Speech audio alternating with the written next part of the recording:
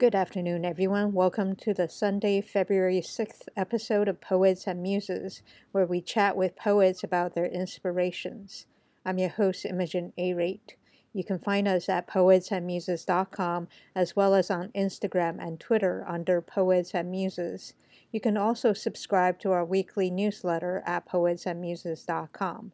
In addition to the Poets and Muses website and SoundCloud page, you can also listen to the Poets and Muses podcast on your preferred podcast platforms.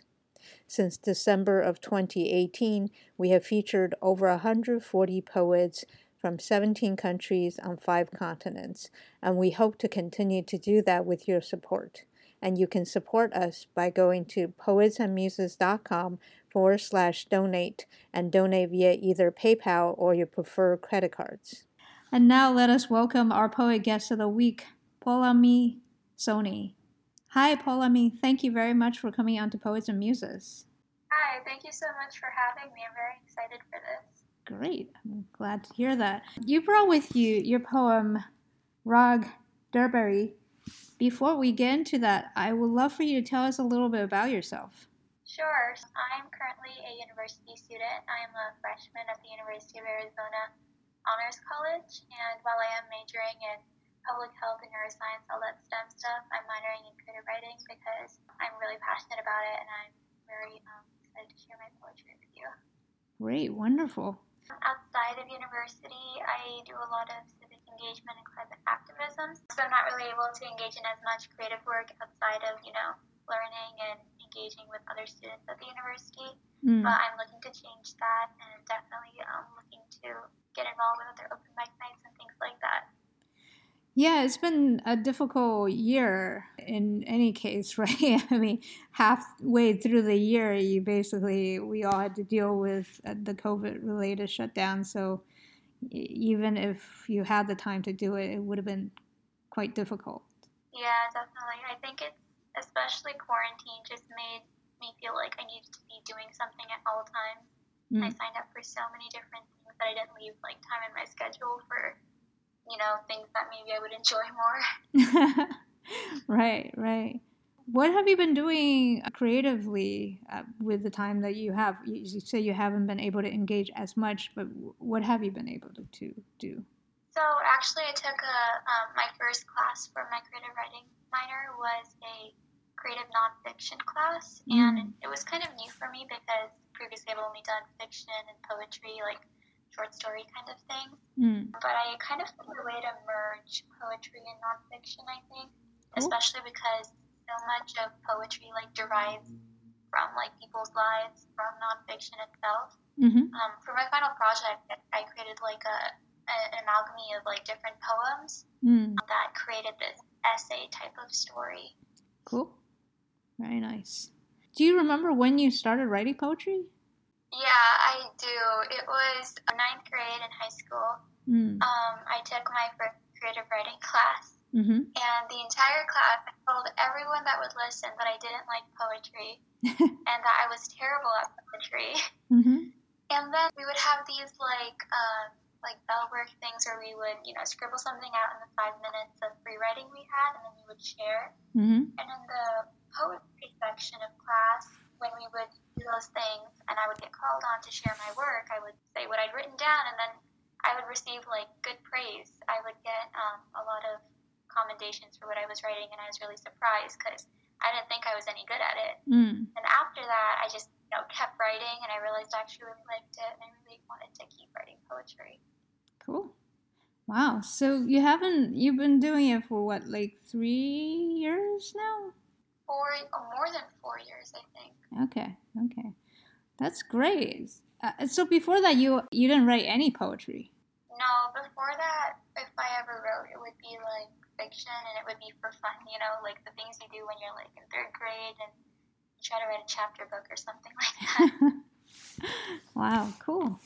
This is great. I mean, I think it's wonderful that you went with the encouragement that you were given and you decided to explore that aspect of yourself.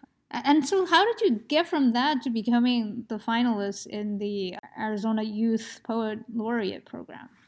Well, at first, I kind of got into this poetry craze where I would, anytime something like struck me as interesting, I would start writing a poem and put all of these, I would, how you have the notes app on the iPhone. If I saw something interesting, the first thing I would do is jot it down. So for a while there, I wrote a lot of poems in over like a year, I think a year and a half. And then I took a break from poetry because I don't think I've ever been very good at sharing I've always been really nervous about, sharing the things I've written, personal things or not personal things with the world. But then after that, I kept writing kind of sporadically because I was like, no one has to see this. I'm doing this for myself, not anyone else. Right. And then eventually I applied to the Youth Poet Laureate program because I saw that they were taking applications, and a friend of mine was organizing the thing. She said, you should do it, Right. What do you have to lose? So I applied, and then I got back the news I was a finalist. I was so surprised, but really happy too.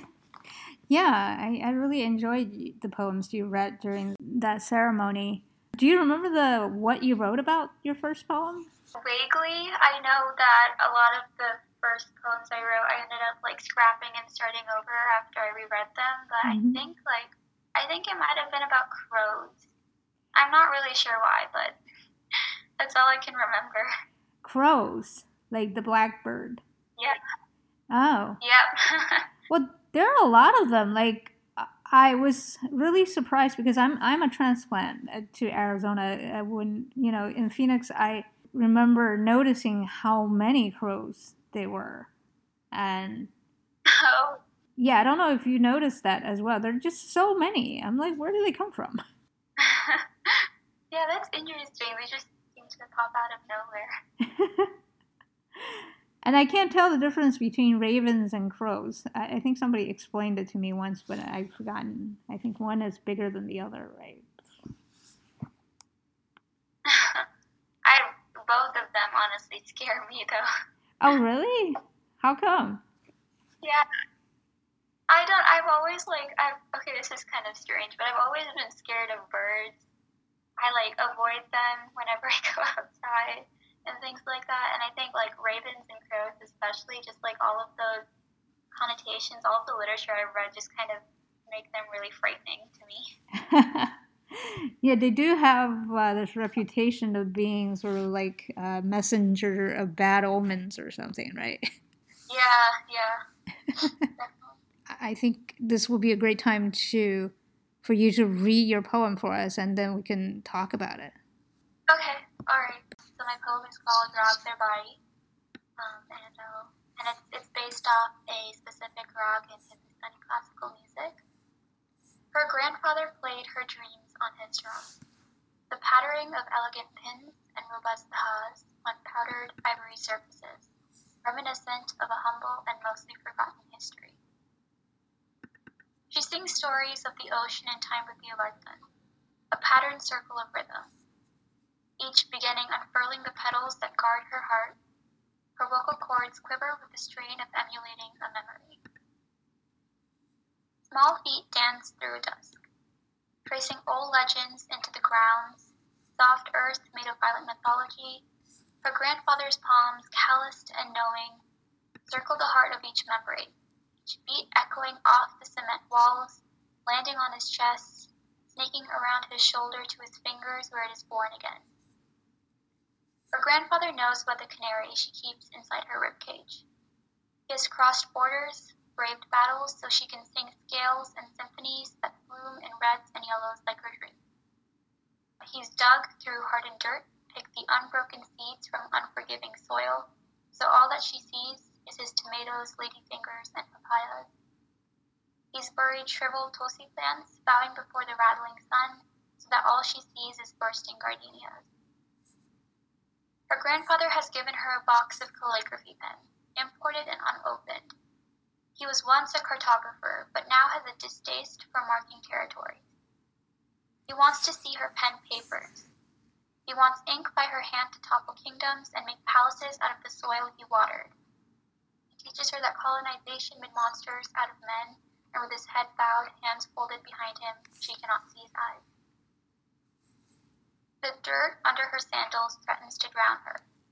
Instead, she reaches for the tulsi branches, She traces the veins on its leaves and thinks about the blood in her own. With thick blue ink, she writes a new melody. Thank you. I love the imagery that you conjure up with your poem. It's really beautiful. Thank you. I was rereading this a couple of days ago, and I was wondering, because I read it with the packet of poems that you sent me, and I think I had just assumed that that was your grandfather, but now I was thinking maybe that was your mother's grandfather. So can you let us know if this is autobiographical? What's the relationship of this grandfather to you? So I did base it off my own grandfather. I think there are a lot of, fictional parts within. My grandfather doesn't drum, but it just felt right, when I was writing it. It is ultimately based off of my grandfather and my experiences. Okay. And you said he doesn't draw. Is that what you said? Oh, no, he doesn't play drums, but oh, okay. I was also thinking about a lot of musical connotations and imagery, so that just fit right in the moment. Yeah. I think there's at least one school that teaches tabla playing in the Phoenix metro area. Yeah, I think so too. There are, I think, a couple of schools that teach, local music, which is what I learned. And then there are, I think, another couple that do teach tabla playing. I learned a little bit about Indian classical music, so I really enjoy it. And it's really nice to hear that very unique sound to the tabla, what I describe as a dip sound. Yeah, no, you're right. It is very unique. And I think that, especially Indian classical music, it's pretty, I think, maybe even a little strange to people who don't listen to it, don't know much about it. Mm-hmm. But once you do start listening, it's very, you go into a trance. It's just such a beautiful way of singing. And every type of music has its own specialities, and I think Indian classical music is just very soulful. Mm-hmm. When you become more familiar with it, then you hear more of the variety. I think you acquire kind of a listening skill for it. It's very different than Western music because it's on a different scale. It's a more refined scale. Yeah, they're I know when we were talking about music theory and things like that with whole notes and half notes in Western music, they're even more specificities in Indian classical music. Mm. And when you compare it to Western classical music, you kind of see the same discipline, I think, because they're both very, very, I think, rigid styles, but also very creative styles. Mm-hmm. What made you decide to enter into the poem by talking about the drum playing, even though, as you said, he doesn't actually play drums? So I've been personally learning Hindustani vocal for a really long time, and the more I learn it, the more kind of history and meaning that I find in it. And I think a lot of this poem had to do with history, mm-hmm. with, my grandfather and his ancestors, how that shaped him, mm-hmm. how that shaped my parents, how that's shaping me. Mm-hmm. And I think starting off with something so rich in history and so ancient just kind of felt like the right thing to do as an introduction to the poem. Mm. In terms of the history, you kind of slowly move into it because I feel like you sort of set up this atmosphere and then you give some hints, especially towards the fourth and even the third or fourth, you start in slowly. It's sort of like the classical music, the way that it moves, very slowly, and then builds up. And then there's a flourish at the end. I see some similarities in terms of how the poem progressed as well. And I wonder if that's done on purpose. I think a little bit. I think partially consciously and a little bit subconsciously too. Yeah, you're like completely right. It's so slow when you start off anything in classical music, and you hold out notes for a really long time, kind of to convey that message, to put that foundation for what's happening. And by the end of the performance, it's called dons, and they're super fast, so many different notes, all in different patterns, and I think it kind of reaches a climax, and I think that does end up following the kind of pattern that I put out in this poem. Yeah. Can you walk us through a little bit of the hints of history that you kind of peppered in this poem? Yeah, sure. I kind of have a bit of a typical immigrant relationship with my extended family. So my parents did come here themselves, and I was very young. So like a lot of other immigrants, my grandparents, my aunts and uncles, most of them are in India. And it makes it, hard to communicate sometimes. Obviously, we call often and things like that. But it's like the summers when I go there, and I really get to spend time with my grandparents and kind of reminisce about all of those, the first 6 years of my life, however much I remember that I spent with them.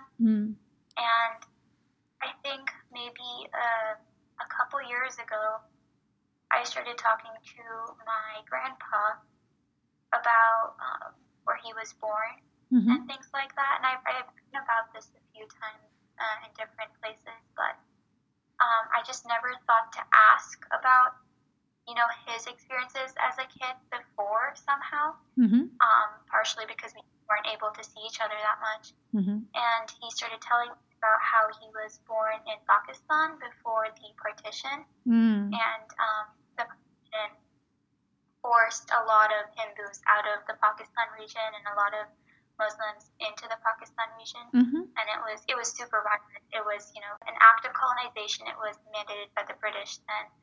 Because they were still influencing the politics in the region. And it's such a huge historical moment, and my grandpa was there for it. He was, I think, 5 years old when it happened. And then I kind of started to talk about more complex things with him afterwards. I think that was kind of the catalyst for understanding each other better, and also understanding my own history. And I think that kind of the main thing that runs through my poem. Yeah. And I really enjoy this part where you say he was once a cartographer, but now has a distaste for making territories. And I have wondered if you were referring to the partition, because you talked about colonialism made monsters out of men. Yeah, I was referring to it there. Okay, yeah. As you said, partition was an outcropping of British colonization. It's basically their parting, quote-unquote, gift to India. It's almost like that if we can't have you, nobody can kind of way that they left. And the way that they divided and conquered India was through rewarding certain castes and certain religious groups with incentives and sort of pitting one against the other. Apart from him talking with you about his personal experiences about it, had you, after you learned about that part of his personal history, did you go read up about it on your own? Yeah, I did. That was what kind of sparked my interest, I guess. I was always vaguely aware that, this historical moment occurred, but that's when I really started looking into it. And I still don't know. I don't think I know enough about it. I still want to keep reading. I want to keep learning about how that influenced where we are now, because it's just such a complex historical moment. Yeah. I forget, what was the name of the state that got basically broken in half? I'm not exactly sure either. So all I know is that kind of northwest India, that part where my grandpa lived. He lived in Bannu, and it's super close to the border of Pakistan. I know in just that area, that's where the territory was marked, and that's what divided the two countries now.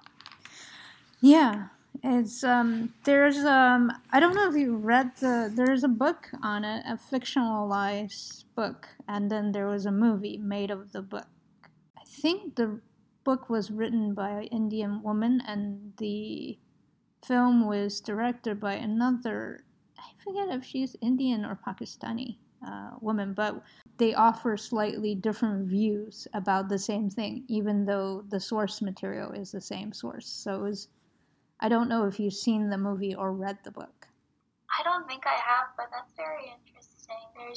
There's a lot of controversy, right? And a lot of controversy that stemmed from that too. So yeah, that's very interesting. I'll have to check it out. Yeah, I wish I remember the name. It was fascinating. Earth, I think, was the movie. That was my, sort of first time to really understand Indian politics, or recent Indian politics, Indian Pakistani politics, and the relationships, even though, in my childhood, I attended a pretty diverse high school, and I have friends who were both Pakistani and Indian, and I remember two guys got into it, having a huge fight. And until I read about the partition, I didn't really understand the animosity between the two guys. Yeah, that's true. There's so much, I think, resentment that comes out of learning about these things too, and resentment that's passed down through generations about it. Mm-hmm. I remember talking with my grandfather about, I don't remember exactly now, but it was a new policy that was being implemented in India, and how it affected the Muslim minority that was residing in India. I remember having differing views from him because there was just there's such a disparity between how we've been brought up, you know.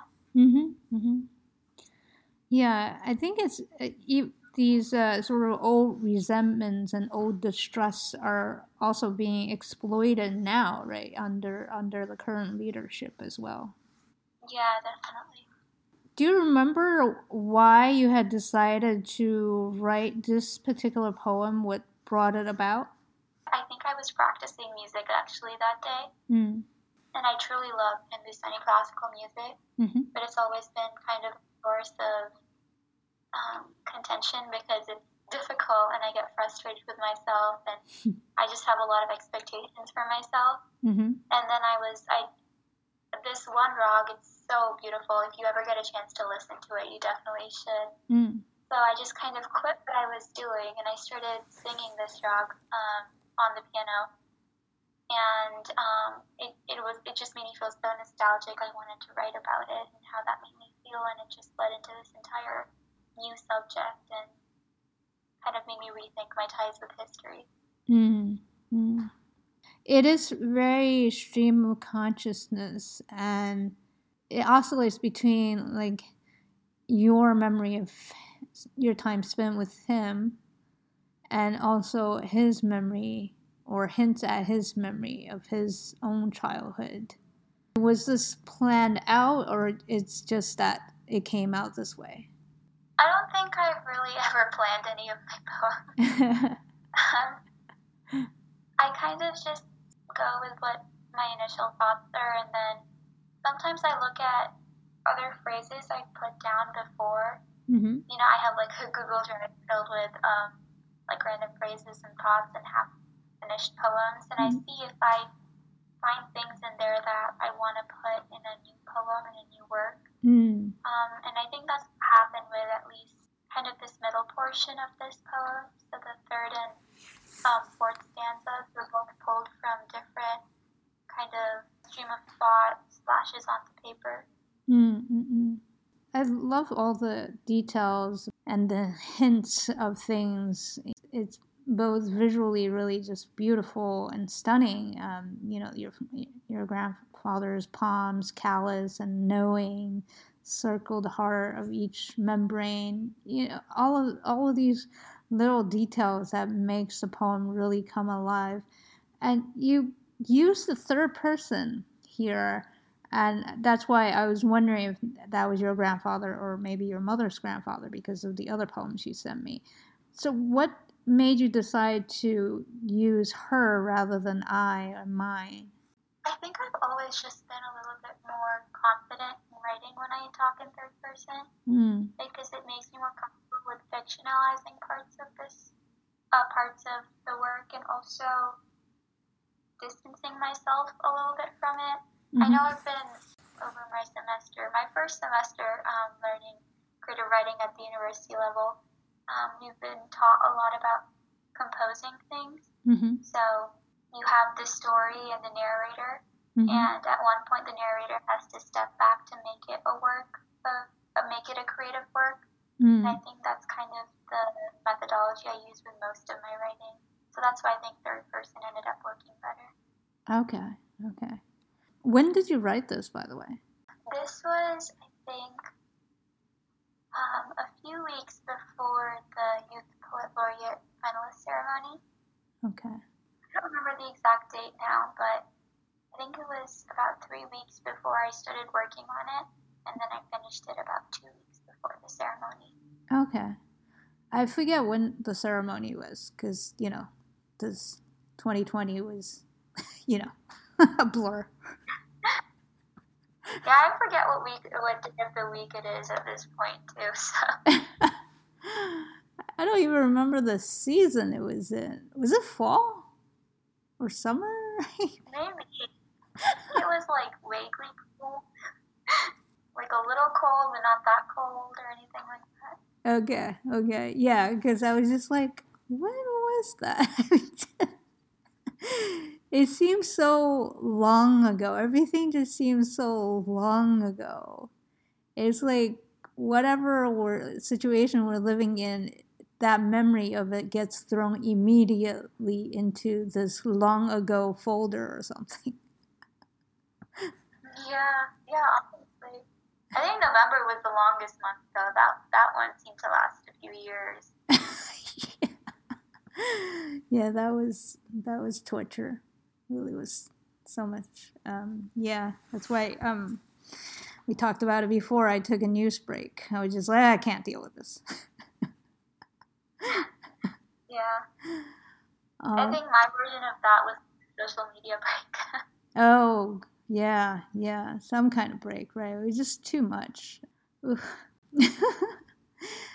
Can you tell me, in the fourth stanza, there seems to be two different groups of plants. One is that, he's toiling on the tomatoes, the ladyfingers, the papayas, but he's berry, shriveled tulsi plants, which are these basil, some kind of basil.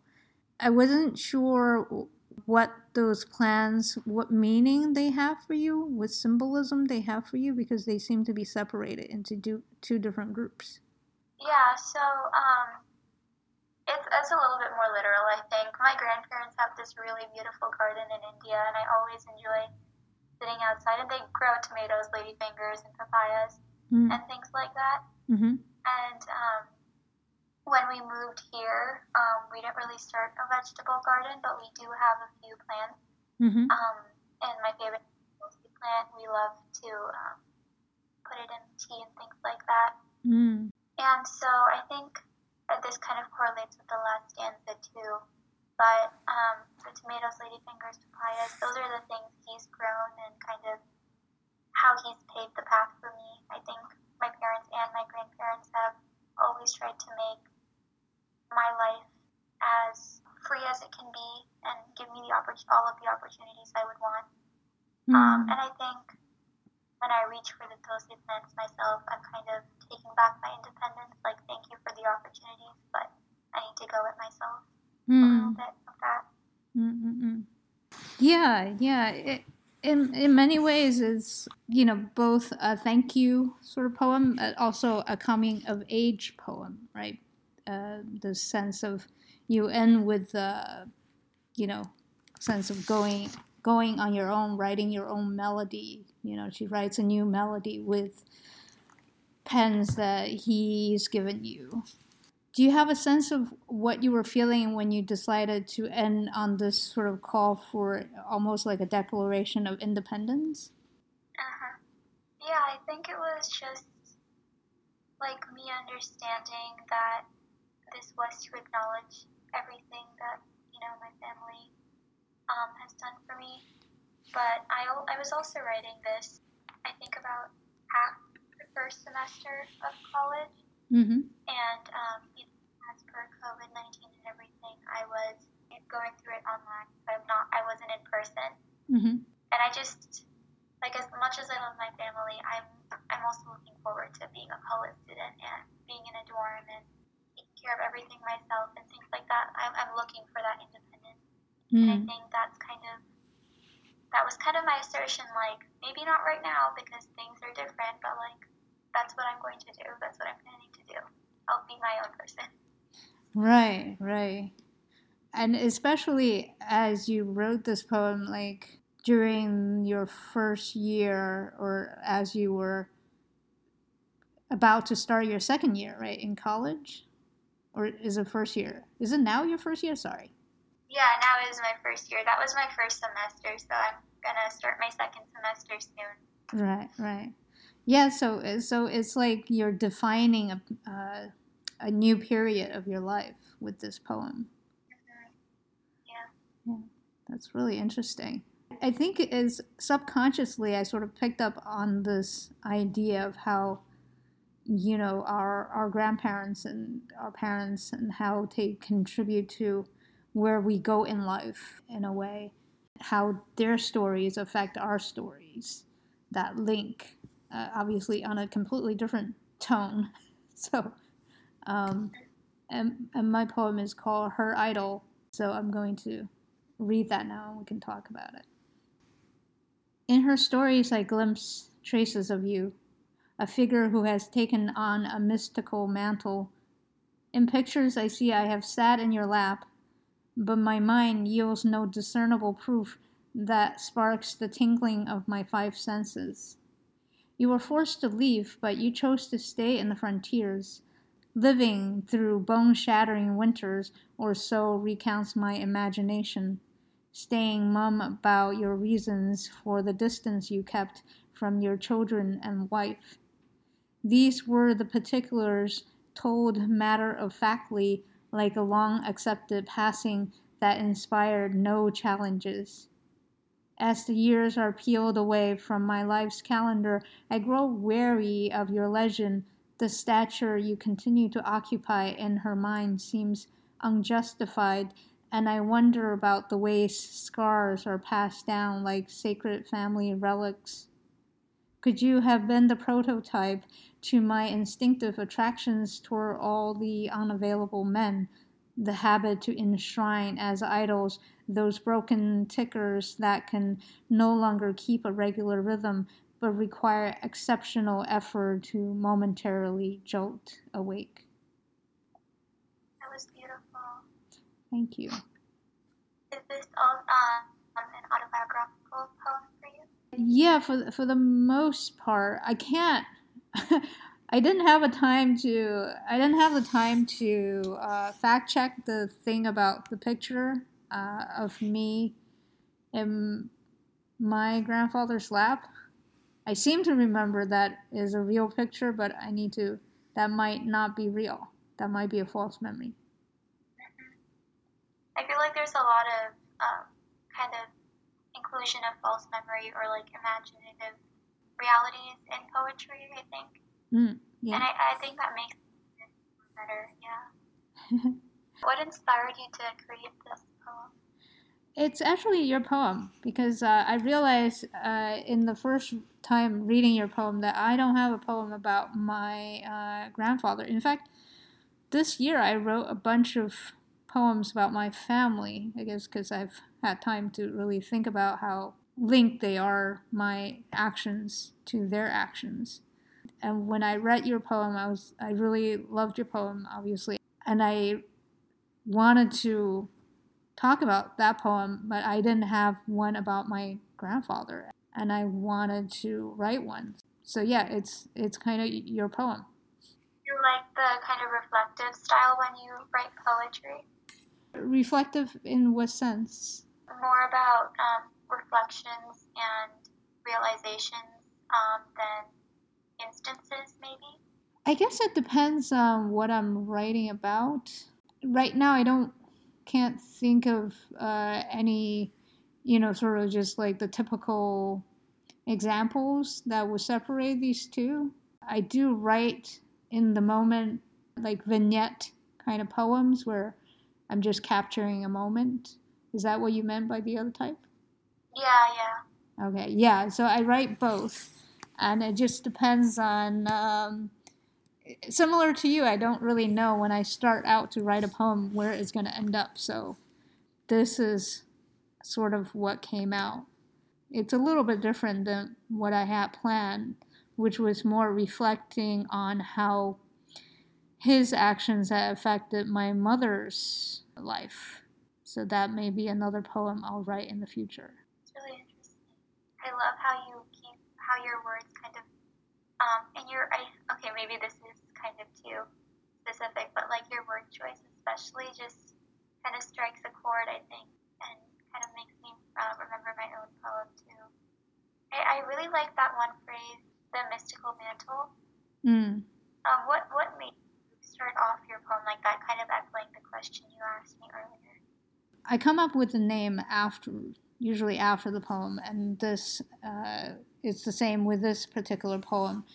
And I think it really encapsulates this idea because from what my mom told me about my grandfather, her father, it's always I've always felt like she's put him on this pedestal. And when I ask her questions about it over the years about him, I realized there were certain things that she's never admitted to herself. And so he's always been this sort of legendary figure. So this, these words like mystical, legend, idol, I feel like those are sort of anchoring words in this poem. Mm-hmm. Yeah, I definitely see that kind of repetition in that kind of context. Yeah. It's interesting. How much did you know about your grandfather outside of what your mother told you? Not much, to be honest, because I think if that picture is true, then I met him once when I was very young. And that's it. I don't think I've been in his presence more than that once. I will have to, I do plan to actually call my mom and ask her about it. Now that I've written the poem and looked at it and realized that there are so many gaps of knowledge there. Did you, besides the kind of mysticality that was your first impression of him, do you remember anything about that? Or that real or false memory, actually? To be honest, it's all just stories that my mom told me, or maybe my grandmother told me, and I don't really recall if my grandmother really said anything about my grandfather. When you're a kid and you're in a big family situation, I think you can relate to that. You overhear stories that the adult talk to each other about.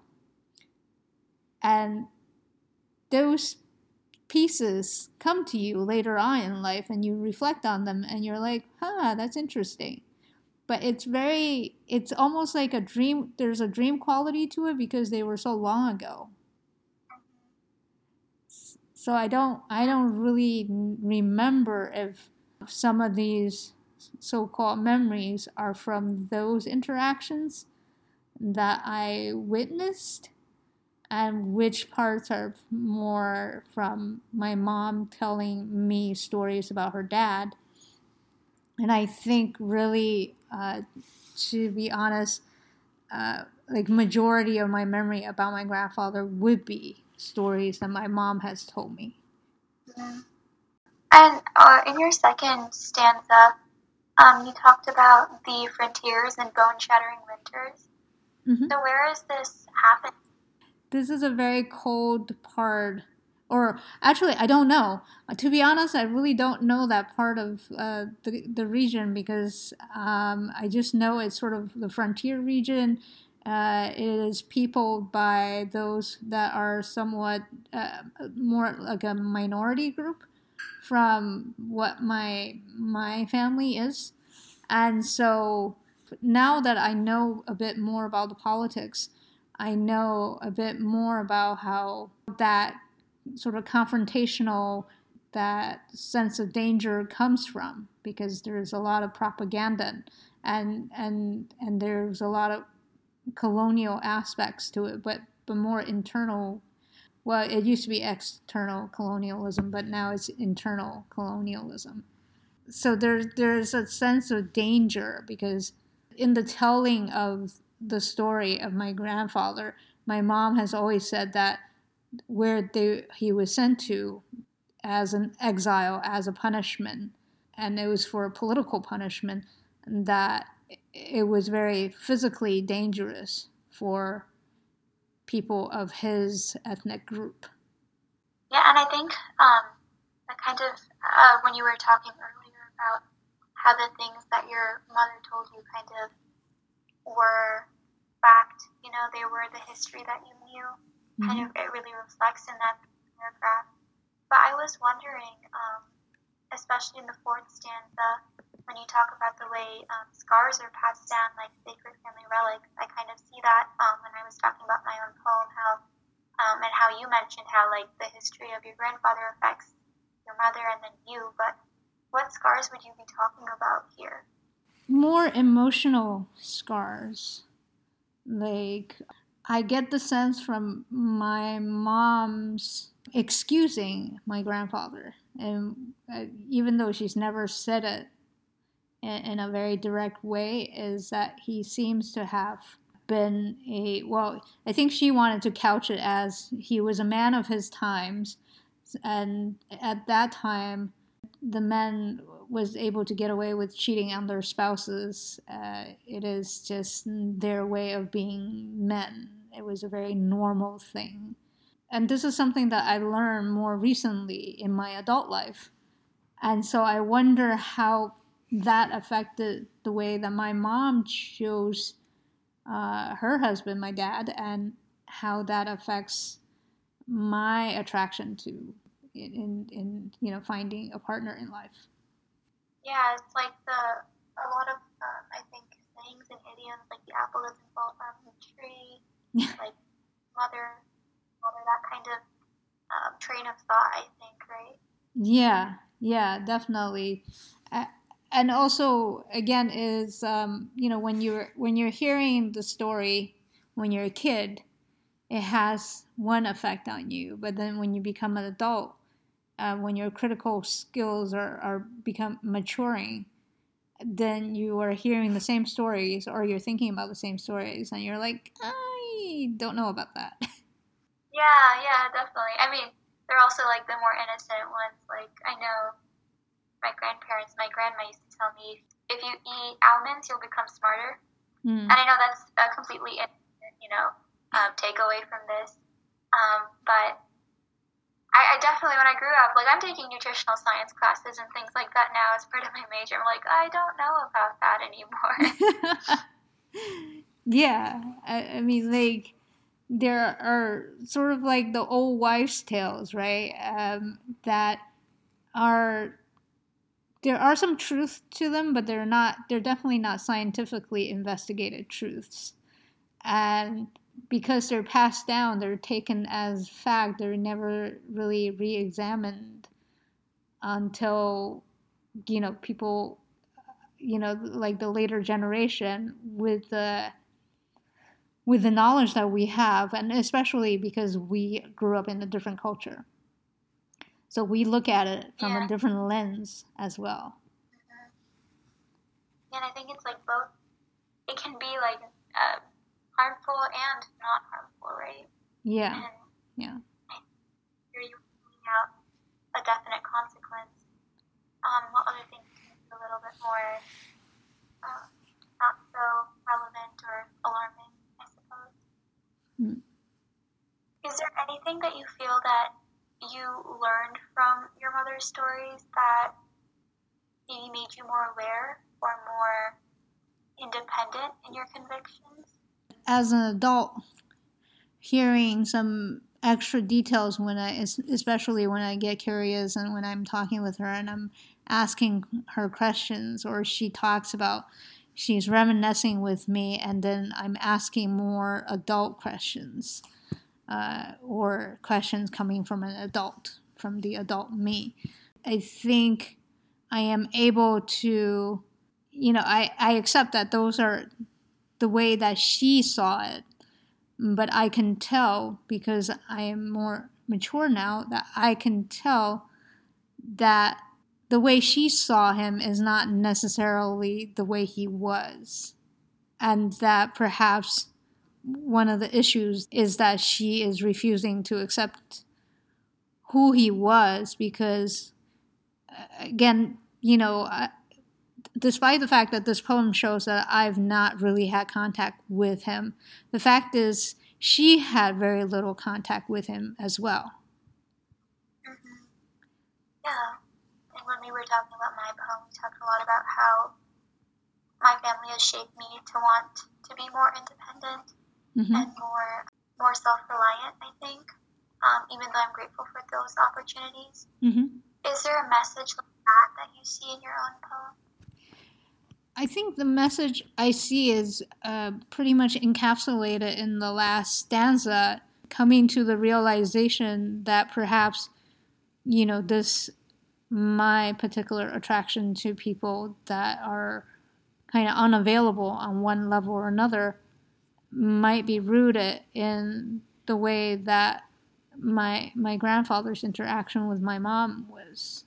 That particular relationship, I don't know if it goes further. I would imagine it might go further into the past than just my mom's relationship with him. I am also curious to find out, obviously, his relationship with his own parents.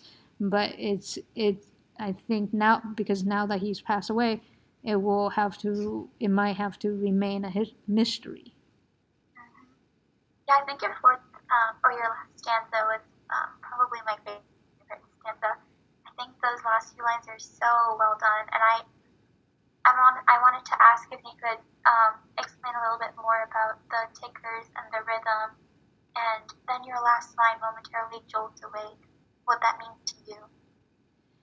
Well, ticker is a sort of a synonym, more colloquial way of saying heart. I'm always, when I'm writing something, I'm always interested in other ways of saying the same thing rather than repeating the same words over and over unless it's for effect. So ticker is something as I've used before in placement of the heart, and also it has a mechanical aspect of it that's less organic. And I think when we think of the organic, we think of it as somewhat harder to explain. And then as I go with the mechanical symbol for the heart, I also start to talk about the more medical, using more medical references like irregular rhythms of the heart, a heart problem, and how hearts can be heart rhythms or hearts that have stopped can be reawakened, but you need to have these I forgot the name of the machines that people use in order to resuscitate and get the heart beating again once it's stopped. I think they're called AED. Not sure though. Yeah. Did you say AED? Yeah, I think so. Okay. Cool. Yeah, so I wanted to use that sort of almost medical terminology or medical imagery of resuscitating a heart, or as an exceptional effort, as if I'm working on a relationship to denote the extra work I have to put into these relationships that I get myself into. Like, well, why am I doing this? And how does the fact that my mother had very little access to her own father, habituated me to get into these relationships.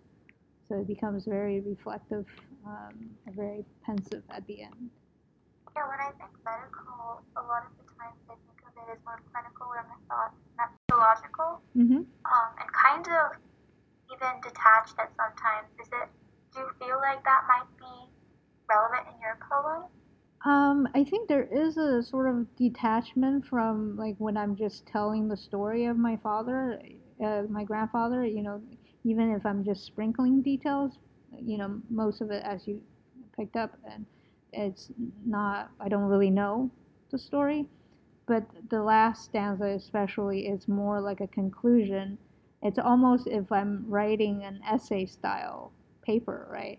It's like I end with and so in conclusion, because of that, sort of, but without using that sort of stilted language. Yeah, it's interesting you brought that up because, like I was saying before, poetry works well as an essay too, right? And there's a lot of mention about what is an essay and what isn't an essay, but I think even a poem by itself qualifies as an essay. What are your thoughts on that? It can definitely be. I think it is a short version form of many other different literary forms, and it could definitely be an essay without it sounding essay-esque, I guess is the word, or essay-ish. I mean, this layout, both your poem and my poem, has the layout of presenting evidence and then coming to a conclusion. That format. I have one last question about your poem. Sure.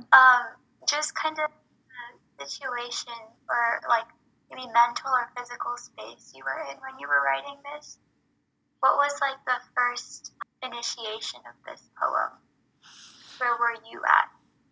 Because I had read your poem some time ago, the first time, and I had already at that time wanted to write a poem about my grandfather, but I never went through a deliberate thought process as to how do I want to lay this out.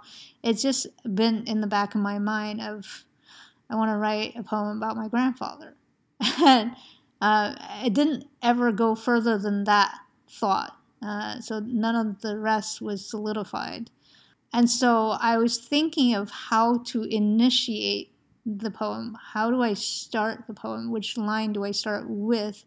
Where do I start? And I actually talked with a friend of mine who had just written or read to us at an open mic 2 poems about her own grandfather.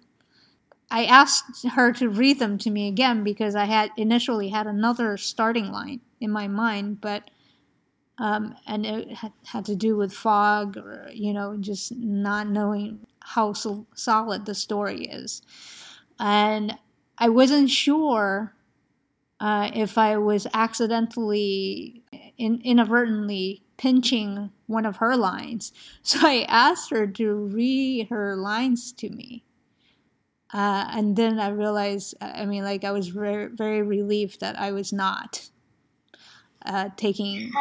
borrowing any ideas from her. At the same time, I feel like having heard her poems, which were more narrative in style, and also similar to yours, narrative in style with a lot of details. It's almost like, short story in poetic form. It kind of put me in that track of also telling a more narrative poem rather than very discrete stanzas that each tell their own thing that do not really necessarily link together. Yeah, I don't think I've ever really gotten the hang of having more discrete stanzas. I think as an amateur poet, I still have a long ways to go, and I'm very excited to try new styles. I was also wondering if you had any advice for me as someone who hasn't been doing poetry for that long and wants to continue. I don't know if I have really any good advice for you, especially since you are in a creative writing program. I think you probably get better advice, more formal advice from those as well. I mean, I love the way your poems flow. Just in general, I like the story that they tell. I think, if anything, I would just say keep to your authentic voice. No matter what techniques you might learn, they should serve you rather than derail you from being you at the end of the day. Thank you. You're welcome. I really appreciate your questions, and I appreciate you allowing me to ask you questions about your poem as well. And I love how, in some ways, even though we tell very different stories about our individual experiences with our grandfathers, that they share some things in common, like how their actions affect our actions, and also this idea of family and how the family unit sort of, they come together again through their actions and our actions, and how we reflect on that. Before I let you go, I would love for you to tell us like how people can follow you on social media, since you're not as involved in the creative community especially because of COVID. If you have any recommendations in terms of virtual events, poetry events. Okay, and on social media, I have an Instagram at Paula Misoni. It's my full name. That's all. Okay, great. I don't again know about what's happening with the creative community, but I always follow Creative Youth of Arizona. They have lots of different events happening all the time. I think there's like a 21 Day of Poetry Challenge or something similar going on right now, where you prompts and then write on them. But honestly, anything Creative Youth of Arizona is doing is always really great. Yeah, that's about it. Okay, cool. Well, thank you again for your time. I really, really appreciate it. Thank you so much. I loved reading your poetry, and I've loved all the episodes you've had before on the podcast. I'll keep listening to them for sure. Thank you. I really appreciate that. You can find us at poetsandmuses.com, as well as on Instagram and Twitter under Poets and Muses. You can also subscribe to our weekly newsletter at poetsandmuses.com. In addition to the Poets and Muses SoundCloud page and website, you can also listen to the Poets and Muses podcast on your preferred podcast platforms. I'm your host, Imogen A-Rate. Thank you very much for listening. I hope you have a safe and healthy week, and I look forward to bringing you another episode next Sunday.